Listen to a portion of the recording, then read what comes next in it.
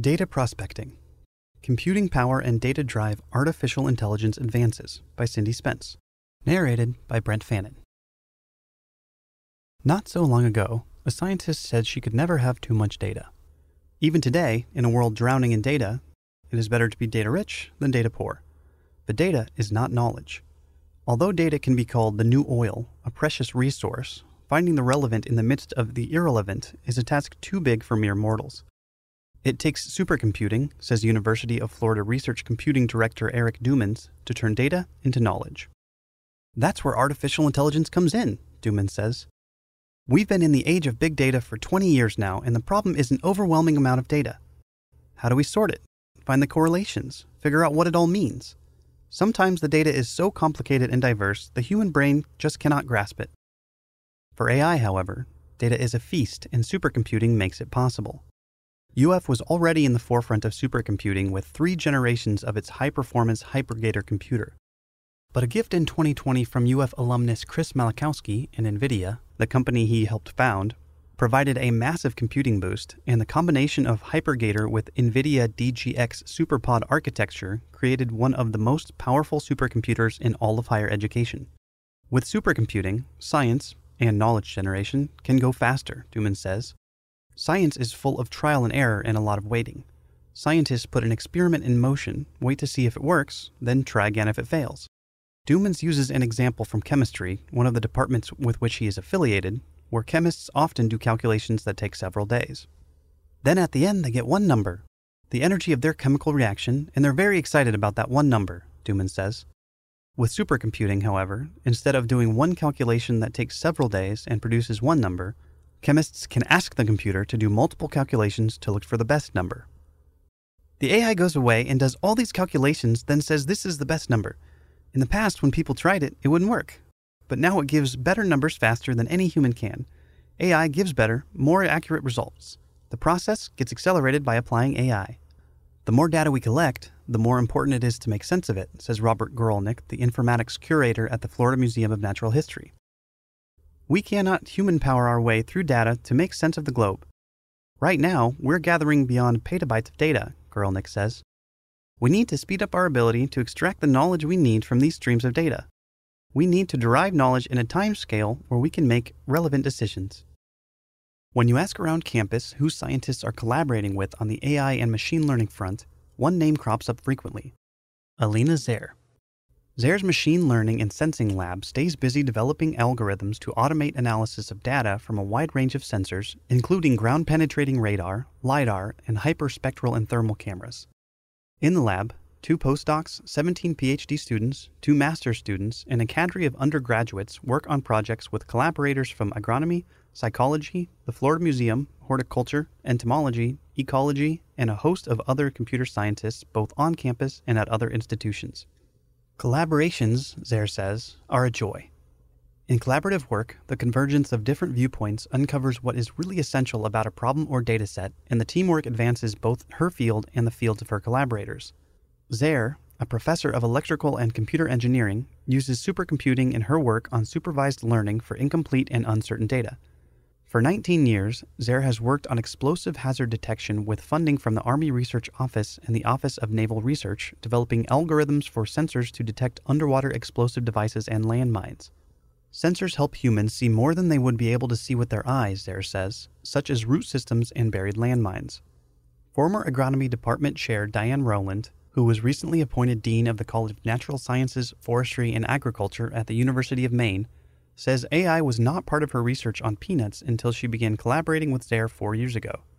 The machine learning capabilities she gained are helping in work to detect peanut toxins that may hide underneath the hulls of harvested peanuts and research on observing root growth without damaging plants.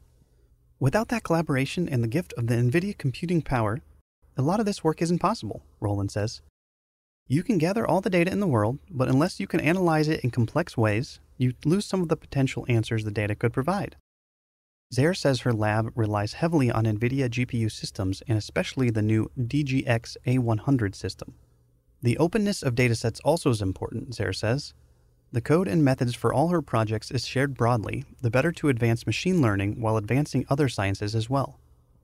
Dumans says the most telling example of the collaborative spirit came during the first round of AI Catalyst Awards in the summer of 2020. The awards, sponsored by UF Research, are seed funding, a leg up to get good ideas off the ground and generate proof of concept that can attract support from national agencies. Usually, when seed funding is announced, it might attract 40 applications, says Dumans, who sits on the review committee that distributed the $1 million fund. Last year, we had 133 applications for 20 awards, says Dumans, but there were 75 additional proposals that were considered worthy, and almost all of them were cross-collaborations with multiple departments to try and do something really new and innovative.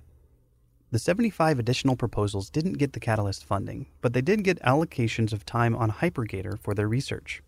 That made clear to me that this campus has a lot of really smart people, and they're ready and willing to work together to solve really interesting problems in all fields, Dumans says. From religion to motion detection in medicine to agriculture to space, you name it. And the collaborations extend beyond UF to other campuses and industries. Electrical and Computer Engineering Associate Professor Damon Woodard, Director of AI Partnerships, said UF has established a partnership with the Inclusive Engineering Consortium, which includes 19 historically minority-serving institutions. Also in the works is a partnership to connect NVIDIA researchers to UF researchers to work on common research problems. Industry days are also planned to bring companies to UF where their researchers can meet UF researchers who share similar interests.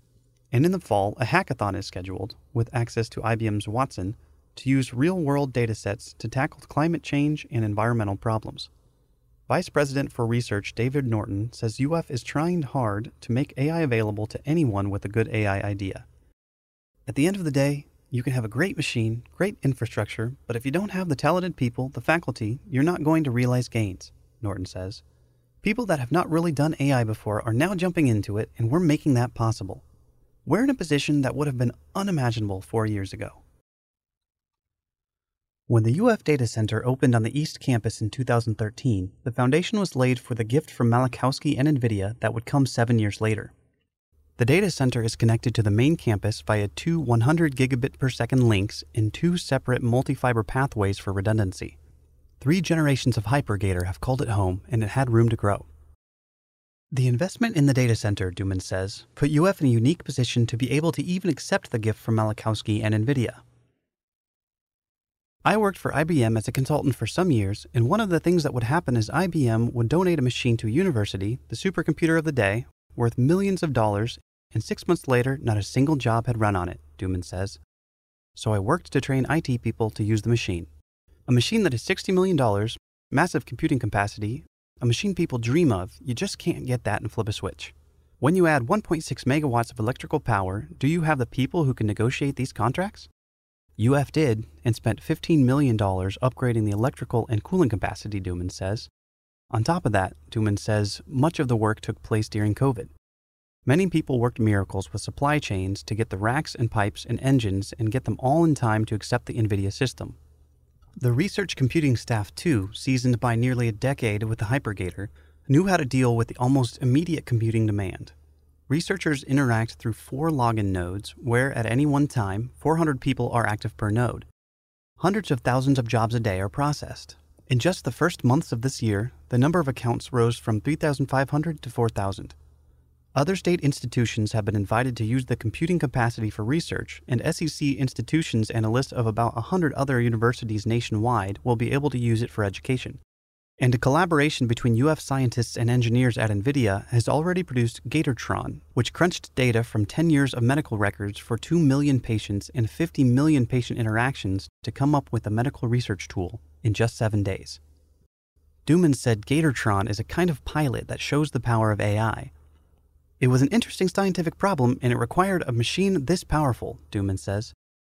With 100 faculty hires in AI on the table for the near future, the investment in AI and supercomputing is paying dividends. Not everyone can take home a gift like this and be successful at it, Dumans says. As the future of AI unfolds, Zayer says one of the most important responses from a machine might be 3 little words. I don't know. We as humans are pretty good at saying I don't know, but most AI systems right now are not, Zayer says. They always give an answer. If you ask, is this a pine tree or an oak tree, and you show it a picture of an elephant, it's going to say, that's an oak tree, for sure. Coming up with systems that can say, I don't know, is a big challenge and an important one. For example, a soldier walking behind an explosive hazard detection system would be safer if a machine said, "I don't know," when it encounters a potentially explosive object, rather than taking a 50-50 guess. In medicine, where AI is on the rise, uncertainty is an important element in diagnosis. If an AI system encounters symptoms it does not expect, it would be better for it not to guess. Zaire says the key is to train the system to set aside the inputs it can't reliably process so that humans can intervene. In 50 years, Zaire predicts machines will still need humans to guide them, even as they process more data than ever before. That guidance, she says, can come in many forms. For example, researchers are working on a physics-guided AI in which knowledge about the world can be embedded into the AI system. I think we're really far away from having systems that can transfer knowledge from one problem to another, which isn't something we're pretty good at as people, Zaire says. Jose Principe, the director of the National Science Foundation-funded Center for Big Learning, says achieving human-level intelligence using engineering and computer science methodologies is a realistic challenge that will just take time. He agrees with Zaire that despite advances, computer-human interaction should be synergistic. We know how to teach computers to use data to make decisions in well-defined domains. We can teach machines to recognize images, speech, and sound. But there are many other areas that are beyond the current capabilities of AI, Principe says. One example of computers making decisions is self-driving vehicles, which encounter uncertainty and conflicting evidence. In an ideal world, Principe says, autonomous vehicles would be tested in a virtual reality environment where they could crash with no consequences and learn from mistakes. Unfortunately, we don't have simulators for the real world. At a certain point, researchers decide they have enough evidence in their algorithms to take them into the field, and we are exactly at that point, right? Some things work very well, but others the machine cannot predict. As long as the machine is better than the average driver, society probably gains something. Principe started his career applying technology to medicine. Today, he's done a 180-degree turn and uses biology to inform technology in his computational neuroengineering laboratory, where he works on brain-machine interfaces, among other things. He is working on creating mathematical frameworks that represent cognitive processes so that they can be programmed in computers. In the past 7 years, I've learned quite a bit about cognitive science, and I am fascinated by the way the brain organizes past experience. Still, he says, science is a long way from mimicking human intelligence, so fears about AI, today at least, are unfounded. We still don't know everything the brain does, Principe says. We have all these fears of things that don't exist and probably never will. From the earliest technologies, the bow and the arrow for instance, Principe says humans have wrestled with sets of societal rules for controlling their use. AI is no different. There are things we can do that perhaps we shouldn't do, Principe says. My concern is that the speed of technology innovation is exponentially increasing, but our societal decision-making is not. Doumans agrees and says students and researchers will benefit from UF's interdisciplinary approach to AI, which goes beyond feats of engineering. UF is trying to educate everybody about all aspects of AI, so that when their students graduate, they are not necessarily computer scientists, but they understand what AI is and how to use it ethically, Doumans says.